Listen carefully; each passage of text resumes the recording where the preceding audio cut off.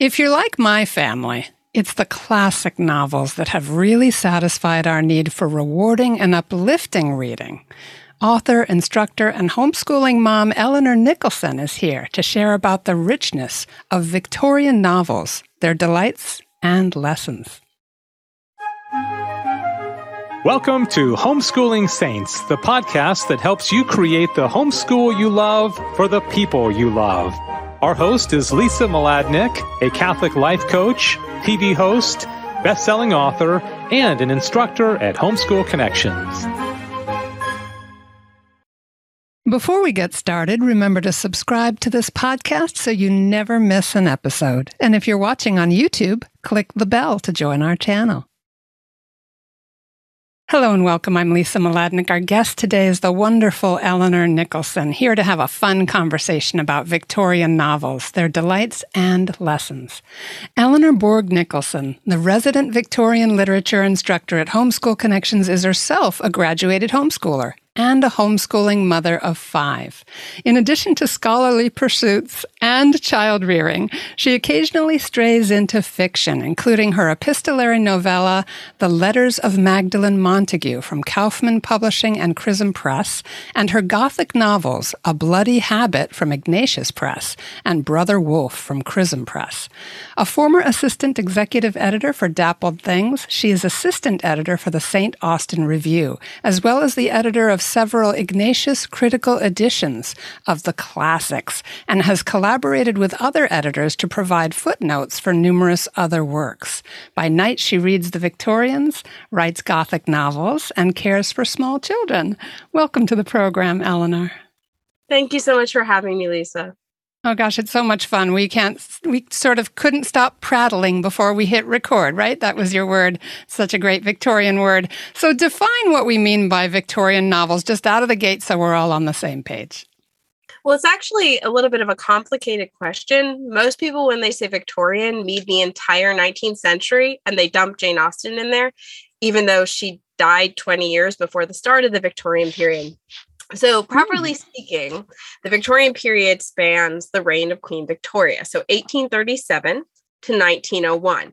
Just for a little bit of perspective, though, and I love to show this to my students, that's 63 years, 7 months, and 2 days. If we go back 63 years, 7 months, and not quite 2 days from now, we'd be in the late summer, early fall of 1958. That was just when very exciting military mission. The submarine, the USS Nautilus, went under the North Pole for the first time from the Pacific to the Atlantic Ocean. They beat the Russians. My grandfather was on that ship, and my mother was under 3 years old. Wow. A great deal has happened in that time in terms of fashion and literary expression and politics, and the whole world seems a pretty different place. So when you talk about the Victorians, you're talking about that period of time, which is really, really wide. But we can make a lot of horrible generalizations about the period, which I intend to do so this morning, which are actually quite accurate. And I'm backed by great thinkers like G.K. Chesterton and Joseph Pierce. So I'm in good standing here. But it's what were the themes, what were the literary expressions that took place during the reign of Queen Victoria. Neat. Oh, that's just such an exciting introduction. And it's really neat to put it in that kind of a human context of everything constantly changing and perceptions and expectations. And so now I'm even kind of hungrier than ever to dive into this topic. But could you tell us how you kind of discovered Victorian literature and what about them just captured your heart? My introduction to the Victorians was probably similar to the introduction many people receive. So in my childhood, it was vaguely associated with Dickens's Christmas Carol, with the writings of Lewis Carroll, the writings of George MacDonald, and the poetry of Robert Louis Stevenson. But it came together in my head when I was 11 years old, and my mother said, read Dickens's Great Expectations. I wrote a book report entitled Why This is the Worst Book Ever Written. I hated that fellow Dickens. And then about a year later, she handed me Charlotte Bronte's Jane Eyre.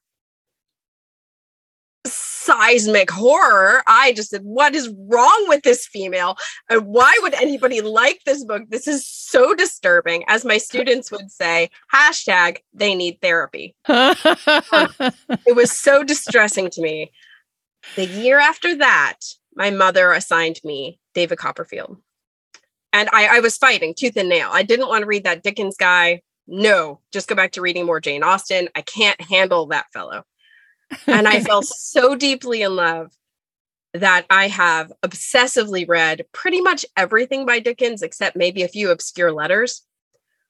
I have never recovered from that experience of Dickens and just fell ever more deeply in love with him, and then went on to read as much as I could of the Victorians. So I feel like that grounding gives me, it's a good basis to work with students, because students tend to respond pretty strongly to figures like Dickens, but the Victorians in general. They either fall engorgingly in love, or they say, oh my goodness, so many words. So I'm able to relate to them on both ends, and then hopefully give them a sense of my love for the Victorians, which I think I was trying to get it into concrete, accessible, brief terms for you and for your listeners.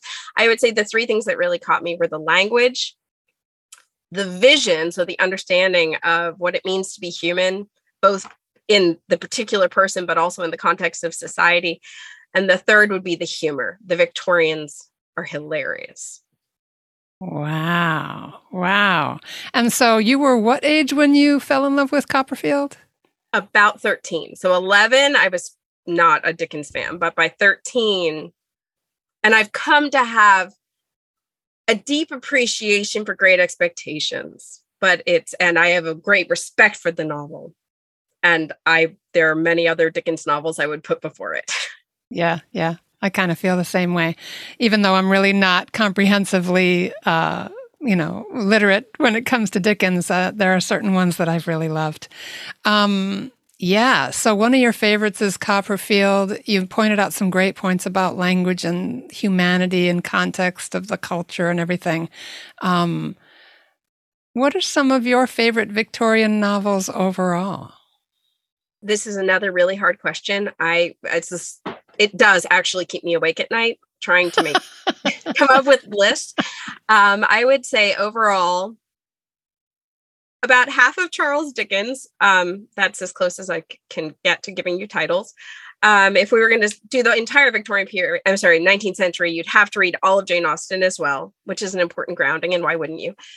But Victorians proper, I am fond of the Brontes, but with, I don't know, a very large grain of salt with them.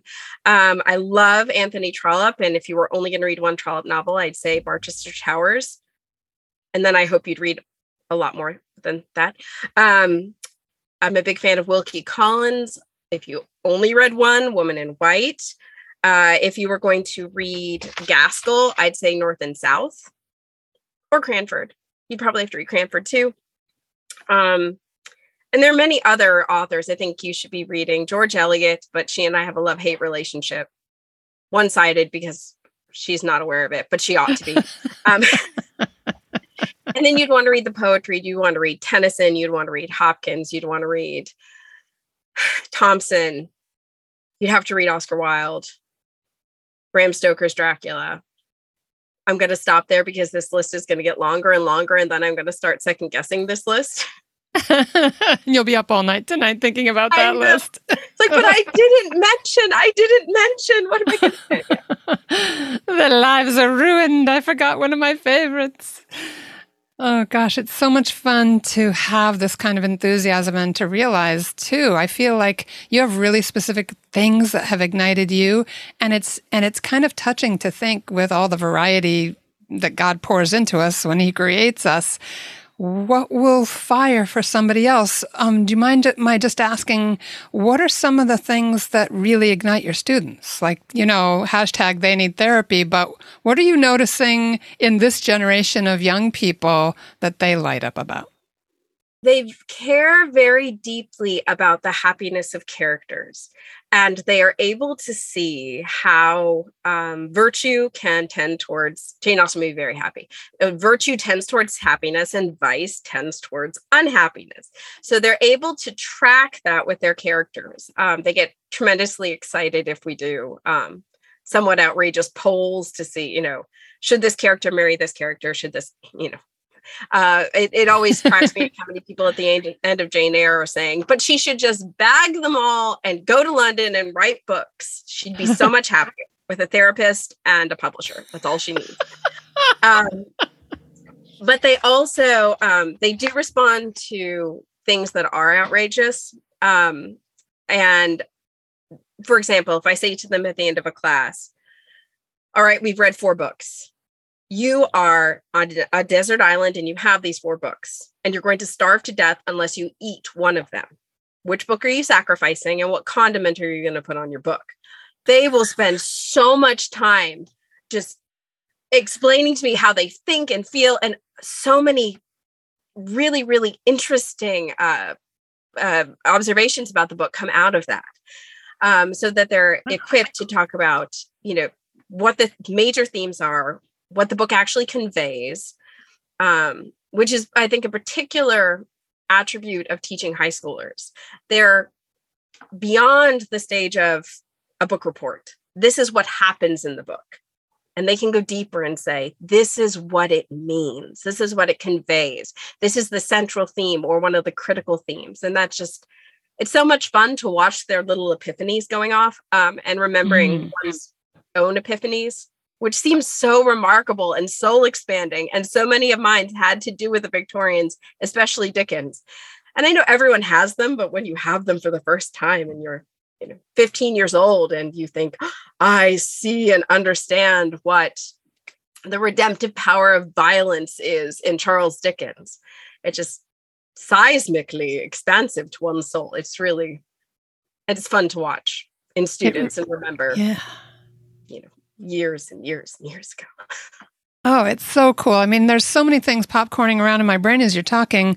The fact that we remember teachers who ignite something in our hearts and minds, right? We remember those moments when something came alive in us that gave us a glimpse of our own potential and the potential of thoughts and ideas in the world and the adventure of living. But I just really want to notice, for the sake of you, the audience, that you're a scholar and you help, writing critical editions and all of that and the footnotes, and you could be in that place of the theoretical place maybe, or the historical context primarily. Now that's all really rich and great stuff for students.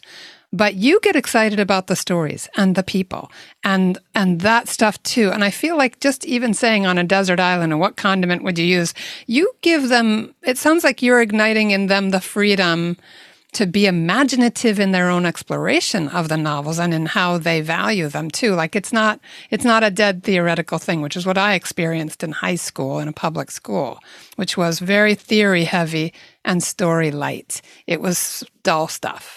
But that's not what's happening. I think that's what, I hope that is the case, because I think that one of the reasons many people don't like, for example, Charles Dickens, is because of lousy pedagogical approaches. So I actually, the way I structure all my classes is we start out with your 1-word review of what we've just read, which usually by the end of the semester is about 15 words linked together with hyphens, which I also approve. Very strong reactions. Then we do a chapter by chapter review of what went on. So because there are a lot of little questions, and they'll pause and say, well, wait, why does this matter? What is this character talking about? I don't know what this word means. And then we do context. So I will give them the historical context, but interwoven in all of that, and a little bit of the theoretical, because I want them to have the tools of critical reading and close reading. But sprinkled in is, I passionately believe in the importance of their emotional response and their opinion, so that even if the novel is going to prove them wrong, or they have a prejudice that is holding them back from appreciating what the author is doing, we can then negotiate that and address it. It was so distressing to me in some of my graduate school interactions when a teacher would dismiss the power of being delighted by literature. It was all this heavy teaching, but teaching from a 21st, very politically driven perspective. So I can remember saying, well, what about the enjoyment? Ugh, enjoyment. That's for the hoi polloi. Say, well, I guess I'm the hoi polloi because I would want my students to be delighted, to be excited, or to be dismayed. If they don't care about the characters, they're not going to be dismayed or horrified. They're just going to be, counting the seconds until you're done with this book, which is right. I mean, there are books that I have read, very worthy books that I have read, where part of me is going, and there's another page, and there's another page, and feeling I'm doing the work. And often you have to do that work. But then with all the delight on one side and all the training you have gotten from that deep reading, you can manage the disciplined work over here from that. And you'll be driven by the enthusiasm you were able to indulge in other books. It feels so relational because one thing that I've read about the Ignatius Critical Editions that you've been so involved with is that they really do give you the genuine, authentic context of the times rather than all this imposed politics and interpretations that make, everyone a certain orientation and, everything has to serve the current political agenda, right? Instead of understanding the person in their times and what they were trying to say and be. It feels relational in that not only are you making space for the children to just delight, but also to get to know this new friend, this book, in context of what was going on at the time, who they really were in that period, and all of that. So it just feels like the way it is to make a friend almost. Well, and it's interesting you say that. There was a quote from Chesterton that I wanted to share with you. Chesterton wrote a brief work called The Victorian Age in Literature. And of course, he came of age during the late Victorian period. So he was very formed by the Victorians. So if you're going to read about the Victorians, I recommend you read G.K. Chesterton and that you also read Joseph Pierce. And I will have a list of books I'll be sending to you, Lisa, and we can add them to the show notes. But in talking about the novelists, he said, and it's a little bit of a quote, little paragraph here, because Chesterton never is brief or rarely is brief. He's either really, succinct and zinger or it's several paragraphs. In any case, people put the matter wrong when they say that the novel is a study of human nature. Human nature is a thing that even men can understand. Human nature is born of the pain of a woman. Human nature plays at peekaboo when it is 2 and at cricket when it is 12. Human nature earns its living and desires the other sex and dies. What the novel deals with is what women have to deal with, the differentiations, the twists and turns of this eternal river. The key of this new form of art, which we call fiction, is sympathy. And sympathy does not mean so much feeling with all who feel, but rather suffering with all who suffer. Now, why I think that's significant is when you talk about it being relational, the Victorians were characterized by this sympathetic understanding of individual people. And when you read a Victorian novel, you are engaging with so many particular people in a social context. Victorians at their best. So if you look, again, more gross generalizations here. If you look way back, we're in an epic mode. Epic. Everything is epic. The stage is epic. The characters are epic.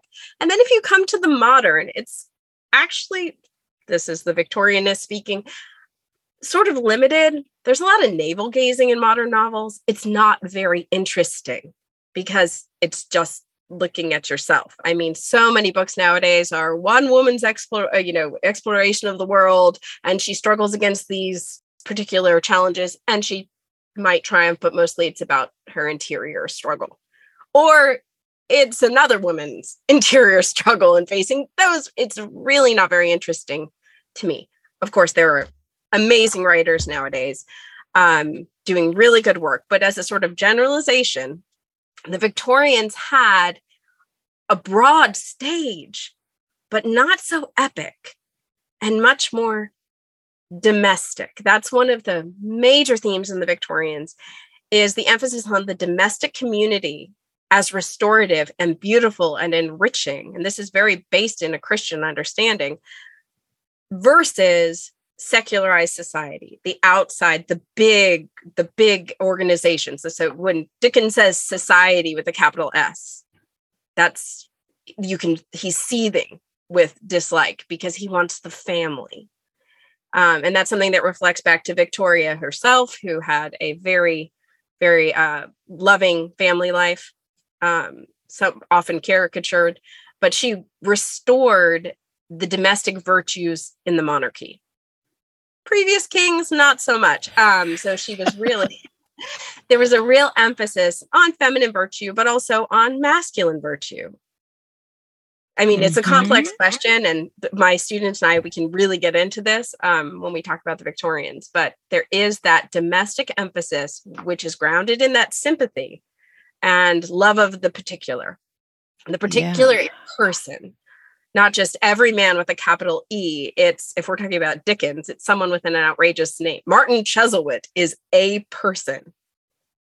And has that particular of a name. Very strong characters. And when the students respond to them, there's so much to hang on to, and there's so much to relate to or to react to.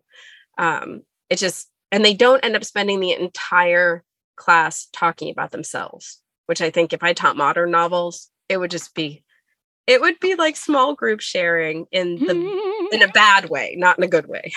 Right, kind of banal. Yeah, it's interesting what you said too about domestic, because just before you said the word, that's what was coming to mind, that actual word. And I thought, yes, the world's bigger issues are all processed and discussed at great length or commented upon or reacted to within the context of the family, within that domestic sphere where all the important stuff happens.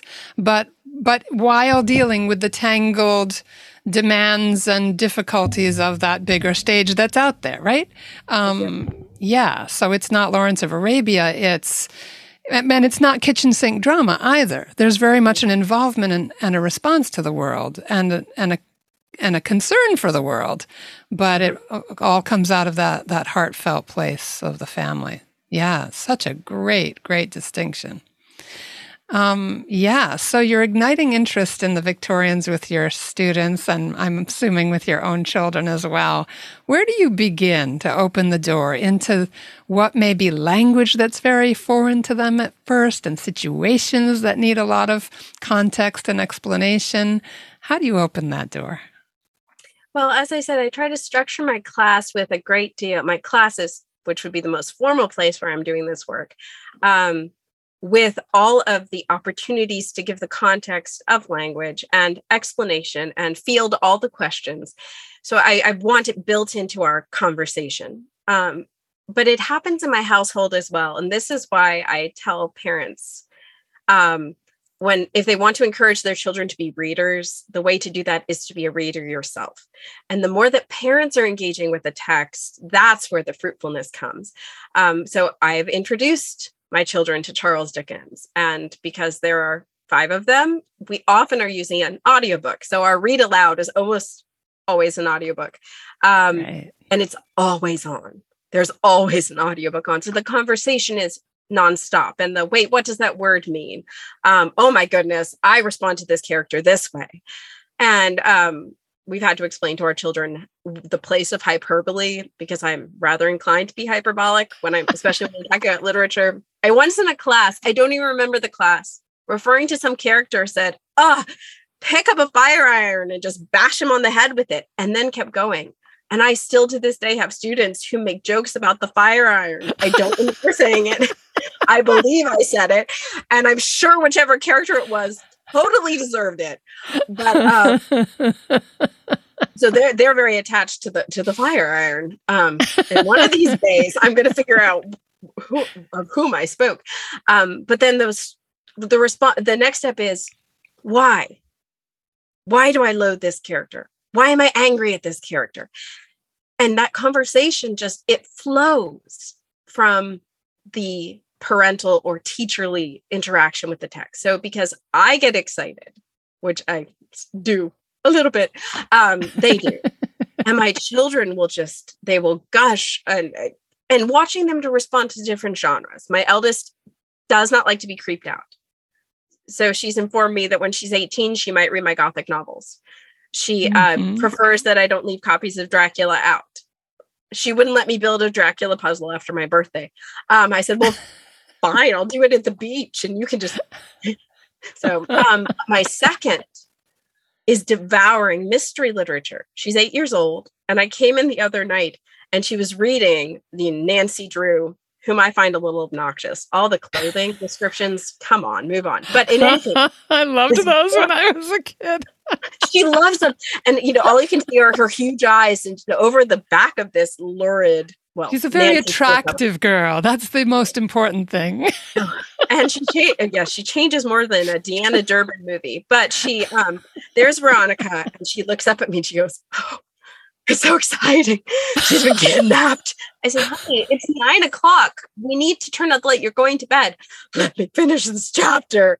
And then she went straight to sleep. So watching different children respond to different genres and learning their tolerance level for deep emotional experiences or things that are creepy. Reading alongside my eldest and getting to the point in a Dickens novel where can't say character name because it'll give it away. A character dies. And we were reading along, we're listening to the audiobook, and I was preparing PowerPoints for one of my classes. And she was laying on a beanbag. I think she might have been actually playing cards. In any case, all of a sudden she looked up and she went, Mommy, why are you crying? You're crying. Oh no.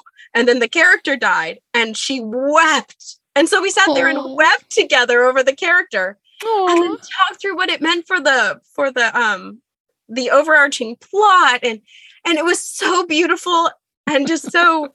Those are the sorts of moments that I treasure. I mean, not that I always want to reduce my children to sobbing messes, although it's appropriate. Sometimes you should process grief. So read Nicholas Nickleby, and when you get to the part that makes you cry, you'll know that Beatrice was weeping, and I was weeping. And it was beautiful. And then she came to love Dickens. Mm-hmm. And so those are some of the ways. So when my students respond strongly, when my children respond strongly, I want to be right there with them and say, well, why? Why do you think that all the Bronte characters need therapy? Or we reached the end of one of the books and they were saying one character, were they sad at his death? Or were they happy at his death? I said, well, if he'd lived, would he have reformed his life? And everyone went, whoa, stop. Let's look at it's a character who's an addict. Would he have been reformed? I mean, we spent so much time getting into that. And that's some serious in-depth reflection, which will then apply to one's spiritual life, one's experience with people who either have addictions or have any predominant fault that, is going to jeopardize their souls. So, yeah, this seems a nice place to segue into, tease out a few lessons that you feel like come from absorbing these novels, these incredible characters, this particularness of the human person. You've touched on a lot of the lessons already, but anything that you'd like to make sure we touch on? I would add to that domestic focus actually, I'm going to make it 3. I sound like I'm doing the Spanish Inquisition skit. It's not 2, it's 3. It's 3. Which, by the way, all students really need to experience before they take my classes, because one of the themes we talk about is faith. And in the Victorian period, you have this really fascinating and complex mess. Because there is a major rise in atheism, but there was such a yearning for faith, so that even a secular humorist like George Eliot, when she wants to express greatness of soul, she talks about Teresa of Avila. So there's a Christian language that still permeates these texts. We usually have to stop and say, yes, technically speaking, Dickens's theology is wrong right here. However, let's look at what he's trying to express. And specifically, there is a rise of a Catholic aesthetic and a a Catholic spring that takes place halfway through the Victorian period, which leads to the early 20th century and the great heyday of the English Catholic novel. So I'd say that one of the critical lessons is the search for faith. Wow. The third is humor. And I want to give you another quote from Chesterton on this, which always makes me laugh. He's speaking of the last essential of the Victorian. Laugh at him as a limited man, a moralist, conventionalist, an opportunist, a formalist. But remember also that he was really a humorist and may still be laughing at you. When you read the Victorians, I think it's one of the reasons too, they're able to plumb the depth of the particular. They're laughing often. Oh, all right. Some of them, I don't think Thomas Hardy had a sense of humor at all. Tedious man, but most of them can laugh. And even when they're looking at themselves, can be laughing at themselves, which leads me to the last lesson. And this is applicable to great literature generally. And I want to quote for you from C.S. Lewis's An Experiment of Criticism. It's the very end. Absolutely love this quotation. And when I read it for the first time, it was another seismic soul expansion. Literary experience heals the wound without undermining the privilege of individuality. There are mass emotions which heal the wound, but they destroy the privilege. In them, our separate selves are pooled and we sink back into sub-individuality. But in reading great literature, I become 1,000 men and yet remain myself. Like the night sky in the Greek poem, I see with a myriad eyes, but it is still I who see. Here, as in worship, in love, in moral action, and in knowing, I transcend myself and am never more fully myself than when I do. And just that, I think that's it's not solely Victorian, but captures the best of the Victorians as well, because you are seeing myriad eyes with myriad eyes. You have this grand stage, sort of like when you read Bram Stoker's Dracula, you feel rightly as if Bram Stoker, who was a director of a stage, so he was a stage manager. He goes, and the cast, and they all march out. And they take a bow together. He likes a big cast, and the Victorians tend to like that really big cast. But you come away from it not having navel gazed for 900 pages, which would probably drive most sane people off their rocker. But you have expanded within yourself and become more fully yourself and are more equipped to understand yourself and to engage with man and with God from reading this book, even if it's a light humor novel, which you get a lot of humor, for example, in Anthony Trollope. You come away saying, what is it to be a lady? What is it to be a gentleman? What are the qualities of the human person that are desirous, that are virtuous, that tend towards happiness? And what do I wish for myself? That's a lot. And that's why I think, there's a certain amount, like standing in front of a painting at the Metropolitan Gallery in New York, every human being will respond to one thing or another in various ways, and they don't need the critic standing there explaining. But to have somebody like you as a tour guide, as someone to ask the right questions and draw out reactions so that the students can say them out loud and hear each other's responses and experience together as a little community the beauty and the power of these themes, of these characters, of the writing itself, and open up all sorts of possibilities for their own expression as human beings, as creative people, etc., as thinkers, as people who ask great questions. It's just such a gift to have somebody with a passion for it to invite them in. So tell us a little bit about your courses, Eleanor. I'm sure all the parents are kind of going, where can we sign our kids up? This is so much fun. Well, hopefully, because I love those classes. I love teaching for Homeschool Connections. And because it brings me back to the happiest time, some of the happiest moments of my life, remembering being a high school homeschooler and laying on my bed and reading an entire Dickens novel in a day and a half, and then sort of coming out of that. And engaging with my mother, with my brothers, with my cousins, caring so deeply and so passionately about them. So I tend to teach the Victorians.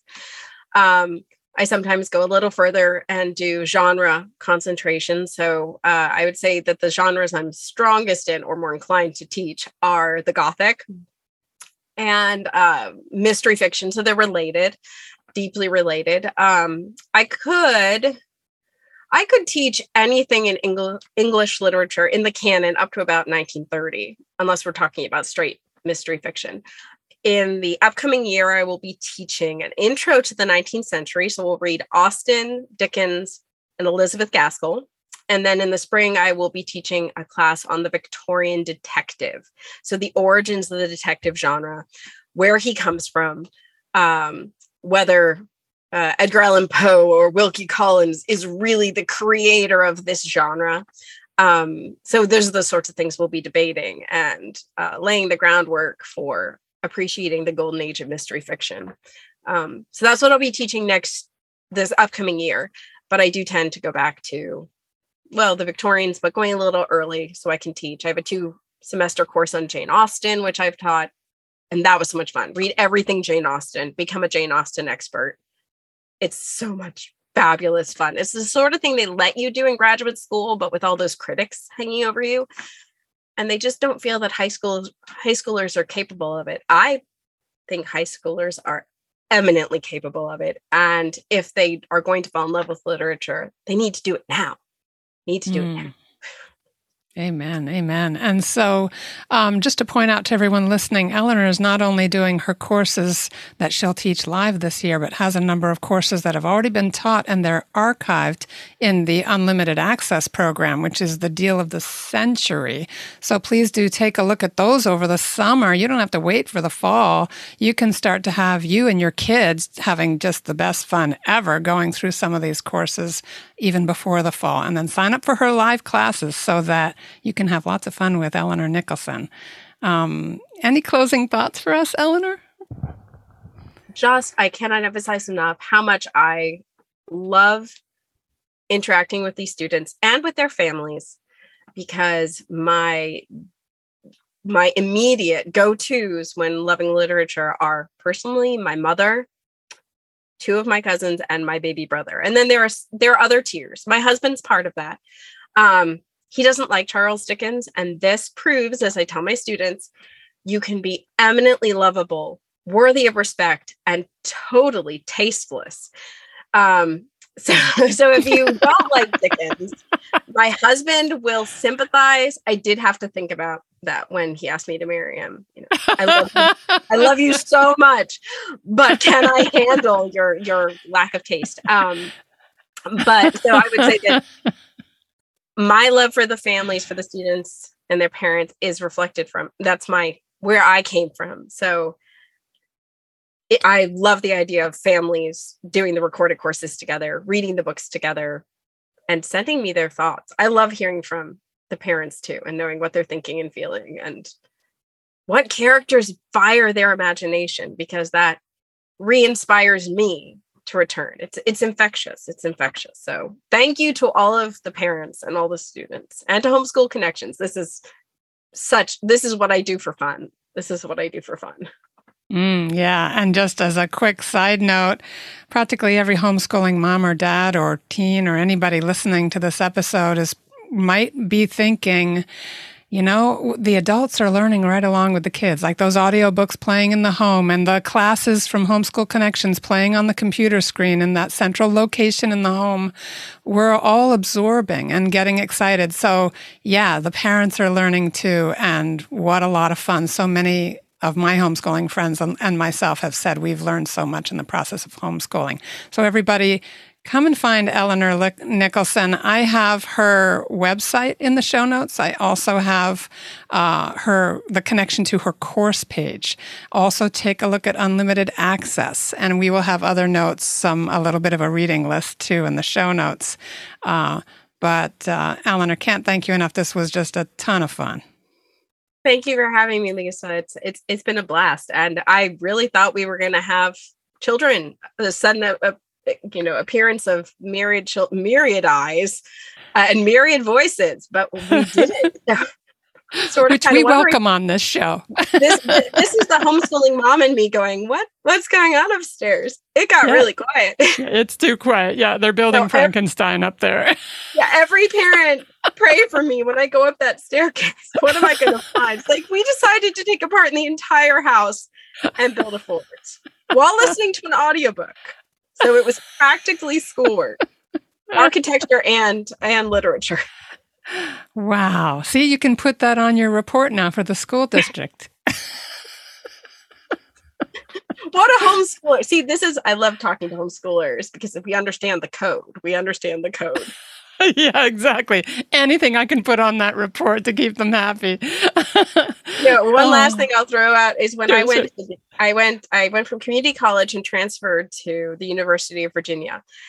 And they wanted me to take various tests to prove that I had completed high school. And so I wrote a letter and I outlined what I had achieved as a high schooler and said, I believe that this should more than suffice for your requirement. And it apparently did. But I mean, it was pages and pages saying, this is what I have achieved as a high school homeschooler. And let me explain to you the limitations of your expectations of, what high school education looks like. And yes, I've often wondered what the person in that office who was looking over my application thought. Probably thought, oh, mercy, send her to the English department. She writes quickly. Get her enrolled or we're going to be in trouble.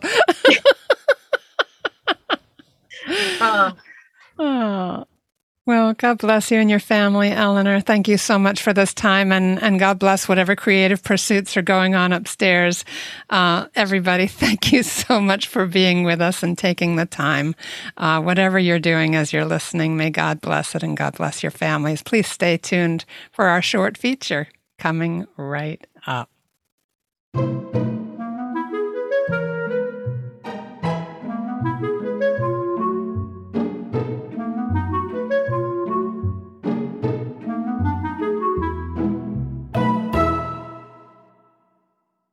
Welcome to the Thriving Catholic Homeschool Blueprint. My name is Paula Siskinik. I'm the co-founder of the Catholic Homeschool Network, Conferences, and Community. I want you to know that usually a school year is about 32 weeks, but in reality, you really only need to complete maybe 24 weeks, okay? That's like 12 weeks per semester.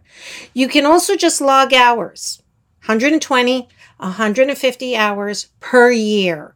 Okay, that translates to a good solid 3 to 4 hours per subject. And I'm talking about middle school and high school level. There is so much that you can do as a family that counts as school. And it can be done even with the little ones and the big ones. These subjects include things like music lessons, physical education, and that could be just walking the dog or the sports that your kids are signed up for. Nature study is a great thing to do as a family. And it doesn't have to be very complex. Study the neighborhood, your own backyard. Read about the plants, the birds, the local flora, fauna. Make a nature journal. And it becomes a great scrapbook, too, for the family. Now, this next tip is for you, homeschool parent, because this is something I highly recommend that you do. Set aside 2-3-hour planning time every single week. Yes, for your sake and for your family's sake.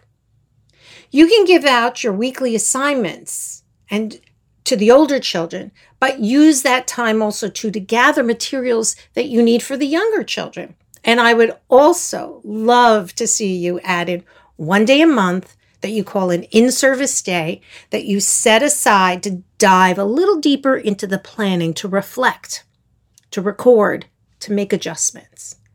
It keeps things moving in a positive direction. It helps you to realize how much is actually really getting done.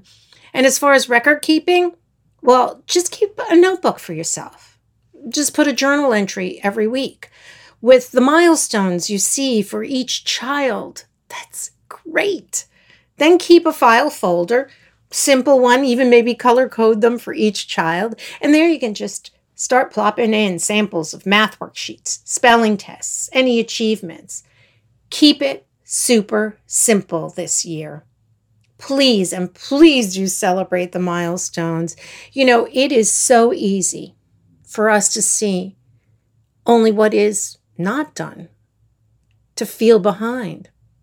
Instead, take a closer look at all that does get done and celebrate. It has been an honor, awesome fun, a rewarding thing for me to create these videos for you. I've been getting, great comments. I love the interaction, and I just love working with homeschooling families. I know that these free videos have already made perhaps a big impact on maybe several families who've been commenting. Maybe it's even helped you. I'd love to hear about what you'll be doing with your Thriving Catholic Homeschool Blueprint. Please send questions, but most importantly, leave a comment for me. I've been reading every single comment, responding to dozens of them, and I would love to hear from you. Thank you so much for allowing me into your precious life. Happy homeschooling, and may God bless you abundantly.